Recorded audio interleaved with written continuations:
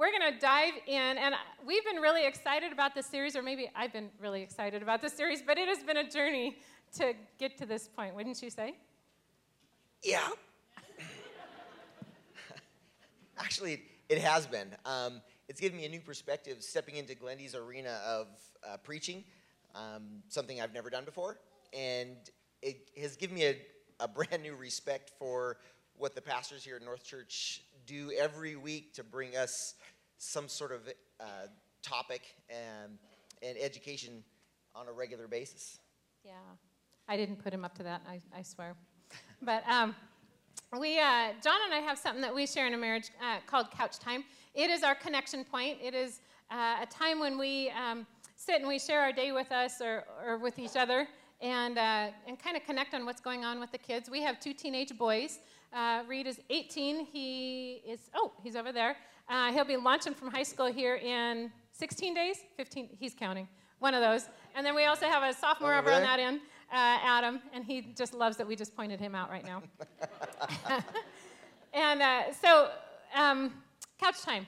We often share couch time just to connect. And so we kind of patterned this after the same kind of conversations that we have during our couch time. So go ahead and get comfy. We're going to make it as super awkward as we can. Let me tell you how John and I met. We actually met when we were in college. We went to Eastern Washington University together.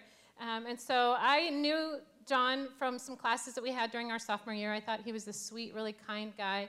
And then he got into the same internship that I was in sports medicine.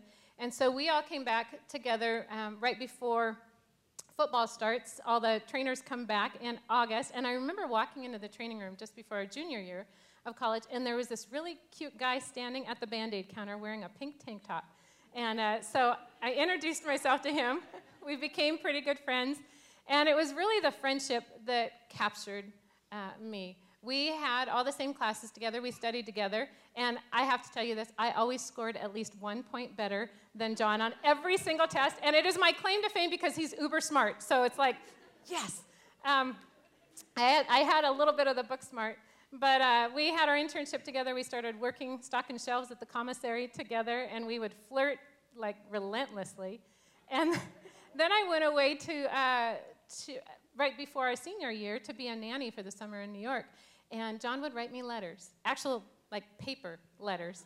And I would get them, and I know it sounds super cheesy, but I would save these letters until I had time to be by myself, and I had this special tree that I went and opened the letter and read it and reread it, and he totally captured me with all of his goofy stories. And it was by the end of that summer that I realized that I was in love with my best friend. I want to interject right here because I remember it a little bit different. First of all, it was the late 80s, so pink was kind of in for guys. And it was a muscle shirt, not a tank top. Whatever. Second, she's right. She did score 1 point better than me on every test. I would study longer than her. She still got 1 point better than me. Drove me crazy. And for the people here that are kind of like 19 and below, letters are you actually write it on a piece of paper. You can't make mistakes. And then I would put it in an envelope. I would have a guy actually come to the house. He was on a horse, had a little bag. You stuffed it in here. You sent him off to New York. We're not that old. Not that old. Oh. Okay, we're going to give you some truth this week, and that's not it. But we've been married 27 years, and we are going to try to bring some of our experience and some of what we've learned about what God says about marriage to the table this morning. But let me start by asking you to finish this rhyme. Maybe you've heard this. John and Glendy sitting in a tree. First comes, then comes, then comes. You got it. You got it. And every 15-year-old in here is going, what the heck are they talking about? Are you kidding me? All right, we're a little old. Nursery rhyme, I think it was a nursery rhyme, that we all knew when we were growing up. But honestly, it doesn't really go that way anymore, does it? Our society, our culture, really doesn't follow that pattern. In fact, there's actually something called the success sequence laid out in America. And the success don't say that fast. The success sequence says that you're supposed to graduate from high school, then you graduate from college, and then you get a really good, high-paying job, and somewhere in there, if kids come along or you get married or you end up living together, that's great. But we have laid out a whole different pattern in America, and that's actually become a problem for much of our society, and actually everything from our economy to our health. And what we're finding is that more people, more and more, are cohabitating. They're just moving in together rather than actually making a commitment of marriage for life. And cohabitating, it's not cohabitating sex, it's sex before marriage, sex without that commitment. They've actually found that it decreases the ability of a person to bond later when they actually do get married. And so if that's your case and you are living together, this is not a judgment thing, but we do have some things that we've found from scientific and a health standpoint that you might actually want to pay attention to, because commitment to marriage is actually a healthy thing. So let's look at marriage purely from a statistical standpoint. Black and white, just kind of the science and facts. So I looked in the United States Census Bureau and the Center for Relationship Education and found just some kind of interesting facts about marriage, what it does to the couple, what it does to kids, and how it benefits society. And some of these are actually pretty interesting. The first one is a healthy marriage improves the parent-child relationship. It's kind of obvious. But crime rates, domestic violence, student pregnancy, juvenile delinquency, they're all reduced when parents have a healthy marriage. Couples that are in a healthy marriage, they're more apt to further their education, own homes, have better incomes, and overall they tend to save more money than those of fractured marriages or people who are living single. Those in healthy marriages tend to have better physical and mental health, longer life expectancy, and tend to have use less social services. Statistically speaking, they do not endure the effects of infant mortality, child abuse, and STD rates to the same degree that those people who are not in healthy relationships. One of the other real interesting things I found was that these positive differences and the effects of marriage, well, they're magnified in the populations that tend to be in the poverty level or those groups of the population that are considered minorities. So my profession is in medicine, and most of my career I've worked in the ER, and although I've never really focused on that when I was treating my patients, when I look back on the last 20 years or so, you kind of see that trend coming into the ER. And it's not a judgment thing, it's just looking back and looking at these statistics, they tend to mirror each other. And I find that interesting. Marriage is healthy for our society and for us as individuals. But there's another reason to say I do to your best friend, and it's because God designed the covenant of marriage. It was his idea. No guy or gal dreamed this up. It was God who designed it. Genesis 2:18 says, "Then the Lord God said, 'It is not good that the man should be alone. I will make a helper fit for him.'" So God created this man, and he had all these animals, and he decided, well, the lion doesn't fit, and the snail doesn't fit, so God created woman. He's so smart. He knew that you needed us, right? Actually, he knew that we needed each other. God knew that he didn't create us to be alone. He created us to be in relationship with each other, and he created us male and female. He didn't do that to torture us with the differences. On the contrary, actually what he did was to created us male and female to complement each other with our differences. And then he sets forth the institution of marriage as a sacred relationship between a man and a woman.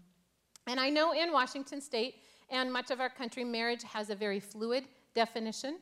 For our purposes here, we want to stay true to Scripture this morning, and so we're going to approach marriage from the definition that it is between one man and one woman for life. And so we believe that really to get an accurate picture of God's heart and will, that we need to approach Scripture with the reality that it is absolute truth and holds ultimate wisdom for our lives. So the definition for marriage we get out of Ephesians 5:31 through 32, and it says this: "Therefore a man shall leave his father and mother and hold fast to his wife, and the two shall become one flesh. This mystery is profound," and I'm saying that it refers to Christ and the church. So, this was written at a time when men were usually lived in their families of origin until the day they got married and were ready to start their own family. And I know our culture and the way we often live out life with our kids is a little bit different now. But we hope, even as we launch our son not into marriage right now, we launch him into college, we hope that our boys will value marriage. Leave me there. Sorry, he's turning pages before I'm ready. It's this whole tension thing, right? It'll play out all morning, just guaranteed. But what we really hope that our boys grasp is that marriage is a covenant that reflects our relationship with Jesus Christ. Because when we come into relationship with Christ as our Savior, when we accept Him as our Lord, there's a wrestle that begins. There's a wrestle with our own individualism, our selfishness, right, with our pride. And there's a wrestle to surrender to the Lord's will. And so we get to show our commitment to by following Jesus Christ, by loving others well. And marriage does the same thing. Marriage gives us the opportunity to reflect that, because in our marriage, John and I get to wrestle with pride. We get to wrestle with our own individualism, our meism, our selfishness. But we also have a platform to display love and commitment to each other. Francis Chan says it this way. He says, "God created marriage to be a picture that displays Christ to the world." And every marriage, just like our relationship with Jesus, it needs to be cared for and nurtured and cultured. And I mentioned couch time earlier. For us, that is really kind of the nurture time for John and I, and it's taken on a different meaning through the seasons of our lives. John and I waited 8 years before we had our kiddos. Part of that was because he went back to med school, and I remember coming home I was a teacher, and coming home from work each day, and I'd plop on John's lap on the couch, and then I'd totally verbally vomit my whole day on him. And I always knew that he was done when his eyes glazed over. He's done listening. And then I remember watching the boys walk out the door when Adam actually went to school full-time. We watched him walk across the street to the carpool, and John and I were standing at the window, and we both realized it's morning. It's not 10 p.m. at night. The house is empty. We're not exhausted. Couch time took on a whole new meaning. And now we spend all of our days at games. I think yesterday was a 14-hour day of baseball. And we can barely find a moment to have couch time. But that's part of the point, is we have to be so intentional to find those times to really cultivate our relationship and nurture it. And so whether you're married or single, relationships that matter take a lot of work, and they take intentional work. So let's go ahead and advance a little bit further here and start talking about where Christ starts speaking about marriage and our individual roles, both for the man and the woman. In Ephesians 5:21, it says, it starts talking about submit to one another in reverence for Christ. As soon as the word submit comes in, people get their hackles up a little bit. They think about having someone's thumb on them, or they have to be a doormat, or a whooping boy of some sort. And really, in this context, what submit means is to come under the leadership of another person voluntarily, not necessarily in any other way, just voluntarily. I want to, in the beginning of this, it talks about the woman's role. I want to skip over that portion. I'm going to let Glennie take care of that. I would like to speak to the men in the room. Both those potentially getting married in a few years, and those that have been married for several years. The Ephesians 5:25-28 says, "Husbands, love your wives." Okay, that's relatively simple, you would think. Don't forget Mother's Day. Maybe a birthday, anniversary, all the major holidays, Christmas, Valentine's Day, keep a roof over her head, supply her what she needs. Relatively simple. But he goes on to say, husbands, love your wives as Christ loved the church and gave himself up for her, having cleansed her by the washing of water with the word, so that he might present the church to himself in splendor, without spot or wrinkle or any such thing, that she might be holy and without blemish. Okay, that brings a little bit different context to this, right? Well, when you start talking about Christ, or loving your wives as Christ loved the church, well, how did Christ demonstrate that? Well, he demonstrated it throughout his entire lifetime. I mean, he started preaching in the synagogue at age 12, all the way up until his death. Well, the last 4 or 5 days of his life, he gave us a great demonstration of what loving the church meant. The intensity, the veracity, the passion that needs to be there. So what happened? Well, keep in mind, now, guys, this is a person who had the power within them just to breathe out your existence. So when the soldiers came to the garden and arrested him, he voluntarily went with them. He submitted to them. He voluntarily was publicly humiliated, stripped naked, flogged, and then crucified. Now, as Christians, we talk about the crucifixion, like we should, but it becomes something that we kind of gloss over a little bit. So I want to just kind of go through it a little bit in more detail.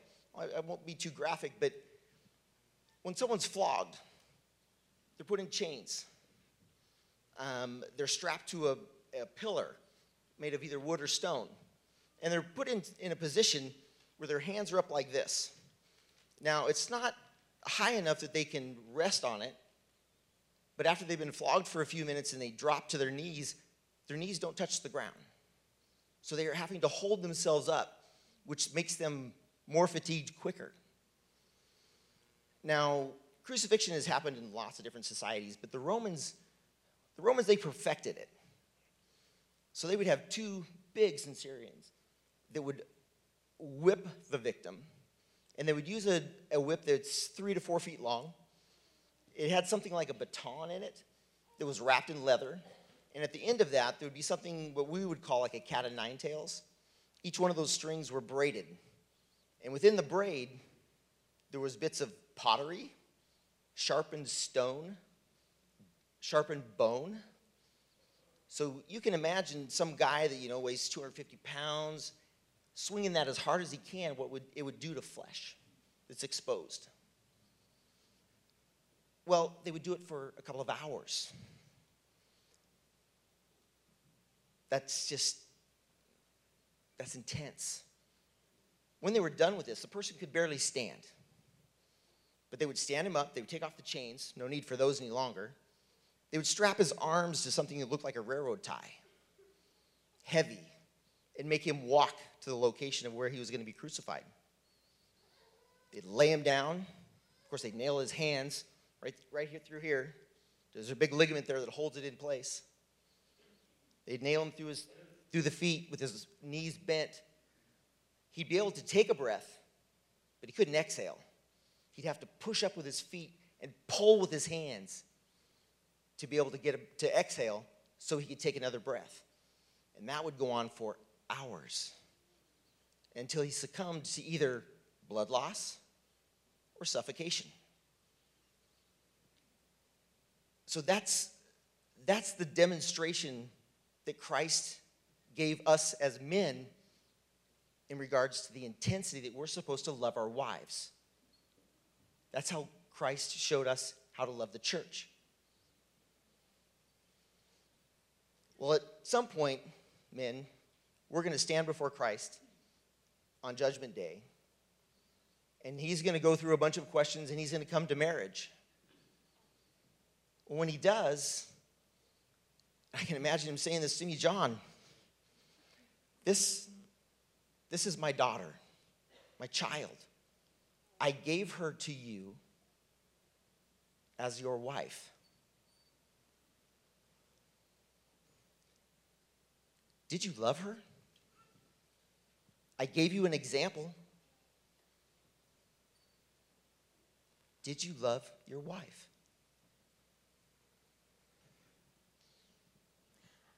You got me the second service, too. I didn't think I'd do that, second service. The picture, I don't know about you, but I'm a little blown away right now because the picture of Jesus' sacrifice for us is so intensely powerful. But as a woman and a wife, to realize that that's what God calls our husbands to, what woman wouldn't want that? What wife wouldn't want that kind of sacrificial love? And ladies,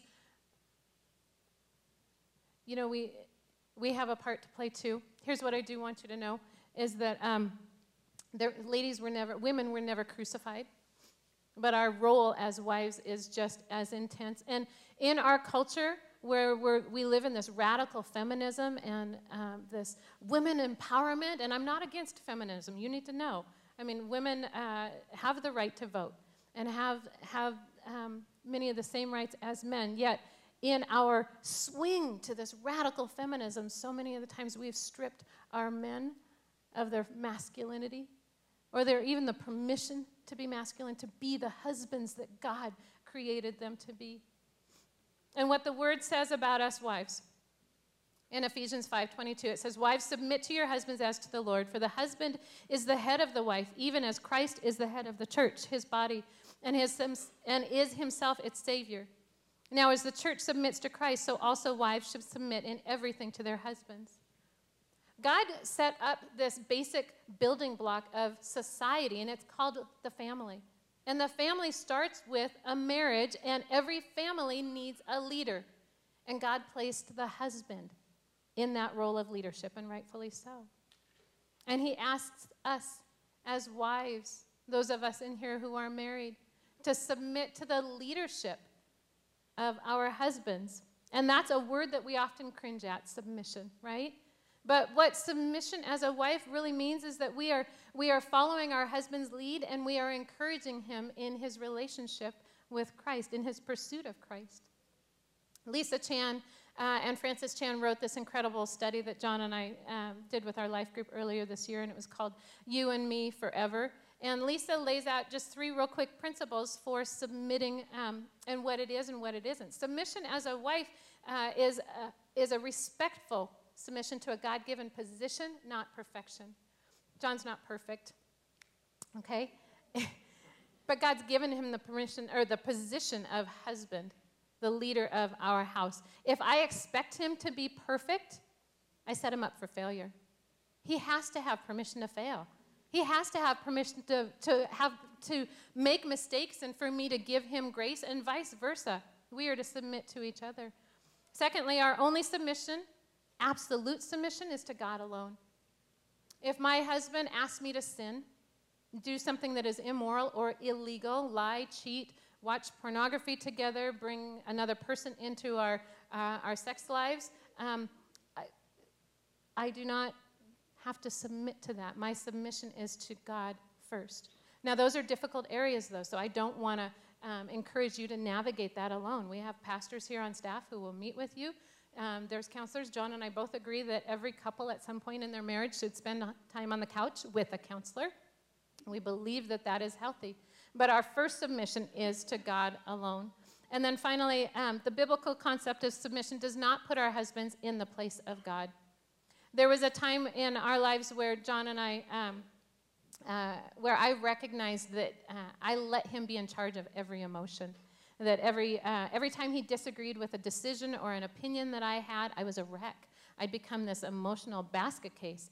And it was actually one of my counselors who pointed it out, and he said, "When did John become your Jesus?" I was so mad. I was like, "Who are you to say that to me?" But he was actually right on. And I realized I had placed John on a pedestal that he was never, and in a position he was never meant to fill. John is my husband, but Jesus is the one who gives me the strength and the self-control to face emotions and the self-awareness to handle my emotions. So before we go any further, though, I do want to just address the obvious, just take a couple minutes to address the obvious. John is a man, and I am a woman, just in case we're all there, right? But I'm also a woman who's in a leadership role in your church as a pastor. And for some people raised in traditional backgrounds, that may seem like a contradiction to what we hear in Ephesians 5 right here, what we've read. But John and I really wrestled with this when God gave me the call into pastoral ministry. Gosh, am I usurping John's authority? Am I stepping into something that I'm not? And what we saw when we did our scripture study was through the Old Testament and the New, there are several examples of where God placed females in leadership roles. There was Deborah in the Old Testament who led God's army. Phoebe was a deacon in one of Paul's church. The daughters of Lot were prophetesses. They taught the word and what God had told them. And then you're in a Foursquare church. North Church is a Foursquare church, and our denomination was actually founded in the 1920s by a woman named Amy Semple McPherson. What we found in Scripture is that there is no distinction between the human potential or vocational freedom of either men or women. On the contrary, what we see is that God often calls both men and women into leadership roles. Ephesians 4:11 says, "So Christ himself gave the apostles, the prophets, the evangelists, the pastors, and teachers to equip his people for works of service so that the body of Christ may be built up." Now, my role as a pastor here does not diminish that I am still to submit as a wife to John. My role as his wife is different, and I submit to his leadership. And so that's a tension that we've had to kind of manage, and it's not always smooth. It has not been easy. I have a little bit of a strong personality. But we also realize that God has given both of us a ministry. My ministry is in medicine. Hers is as a pastor. And so when that came up, we had to sit down and we had to work through this. And I felt that it was not my place to stand in God's way and allow her to do the things that he had asked her to do and called her to do. And so that was my submission to Christ, allowing her to go off and become the pastor. And again, in the beginning, it was tough on the marriage. It was a struggle, but a struggle that was well worth it. I'm glad you'd say that. Well, we want to wrap up and kind of bring this plane in for a landing. And so we thought it'd be kind of fun to take a little bit of a turn and have a little bit of fun and give you our top 10 marriage tips from the Lorangers, 27 years. I know some of you have more years on us, but we'll just give you what we've got. All right, so here's our marriage tips from bottom to top. So number 10. One of our big no-nos is no cussing at each other. Every now and then there's a little word that gets dropped, but not at each other, and we don't call each other names. That is actually something that we've always held very strongly to. Number 9, date each other. It's easy to date before marriage, maybe the first couple of years after that. Those of us in the room that have been married for a while know that it gets harder. But we feel that it's really important to continue that just to keep it fresh and exciting. Number 8, no going to bed angry. You have that fight at 10 o'clock at night. The times that we have gone to bed angry, the fight lasts that much longer. We've kind of laid that line in the sand that we deal with it before we go to bed. Agree on parenting issues before you talk to the kids. Those guys are smart. And if you don't figure out exactly how you're going to discipline your kids, they will get between you. They will get you guys separated, and things fall apart. Number 6, this is my verbiage, deal with your crap. We all have poop in the past. We really do. I mean, I've got some big abuse issues and some other things that really affected me as a child. They come up in your marriage, and all of us have something in the past. It will come up in your marriage, and it will flesh out, and it's not healthy, and you need to let the Lord into that area, and sometimes you need professional or pastoral help to do it. You got number 5. You got number 5. Have sex and have it often. He had to be the one to say that. That was not in here. That was not mine anyway. It was not so, All right, moving okay, on. that was Number not 4. Nice. Number 4, no telling stories on your spouse without permission. I've put my foot in that one way too many times. If we're going to tell stories or talk about each other with other people, we get each other's permission first. And number 3, enlist a mentor or couple that can speak into your marriage. Glennie and I have had several couples throughout our marriage that we've kind of partnered with so they can kind of help us through some of those rocky times, things that they have already gone through, so they can kind of give us some advice on how to maybe skip some of the stuff that doesn't need to be there. And number 2. The best one. Okay, ready? Go. Rock, paper, scissors. Oh, crap, do it again. Rock, paper, scissors. Oh. Rock, paper, scissors. Ah. Got him. All right. For every poopy diaper that needs to be changed, for every time the kids need to be picked up at 11 o'clock, for every time that there's something that you can both do but neither of you want to do it, rock, paper, scissors, it has saved our marriage multiple times over. Oh, my gosh. The number of times that if fights have been Averted. Rock, paper, And here's scissors. our number 1. Let me land with this. The key to every healthy marriage is keeping Christ at the center. One of the things that we have realized is that submission to my husband, it's not natural.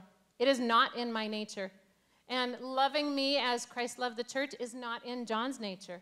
It is only through our relationship with Jesus Christ and the power, the Holy Spirit living in us, that we are actually able to live this out with each other in a healthy way, that we're able to allow it to flesh out.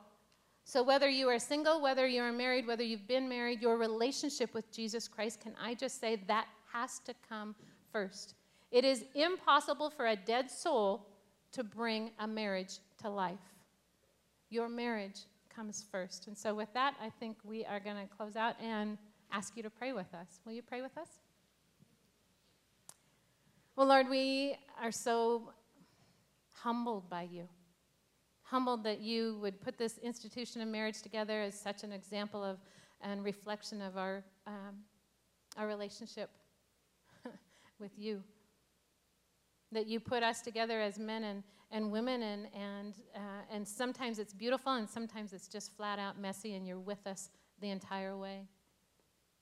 And Lord, I thank you that the reality is we will be with you in heaven forever, and that is our ultimate marriage. John and I won't be married in heaven. We will still love each other, but we will be with you, and that will override everything, every relationship. That our ultimate heart's cry, our joy, is to be with you forever in heaven. And we thank you that you've given us marriage here on earth to give us a glimpse of what it might be like with you. So, Lord, we honor you and we glorify your name today. In Jesus' name. Amen.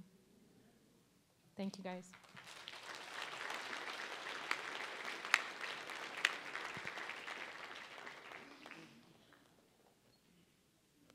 That was great. I love that. I wrote down your 10 tips. I'm going to try those out. Out in the lobby are the baby bottles. You can make sure and pick one of those up. Life Services has a table set up out there as well if you'd like to talk or have questions. Also, moms, there's a chocolate out there, Lindor chocolate. Make sure and pick that up on your way out. And those of you who turned in your prayer cards, we asked for answered prayers coming back. Some of you have done that. Some of you haven't yet. Make sure and get those into us. We'd love to hear about how God has been answering your prayers over the course of the last couple months. Well, let's stand up together. If you're new or newer to the church, love to meet you and say hello to you right over there by this monitor. And if you need prayer, right over here on the other side, our prayer team is ready to go. God bless you. Have a wonderful day. And we will see you next week as we finish this series up.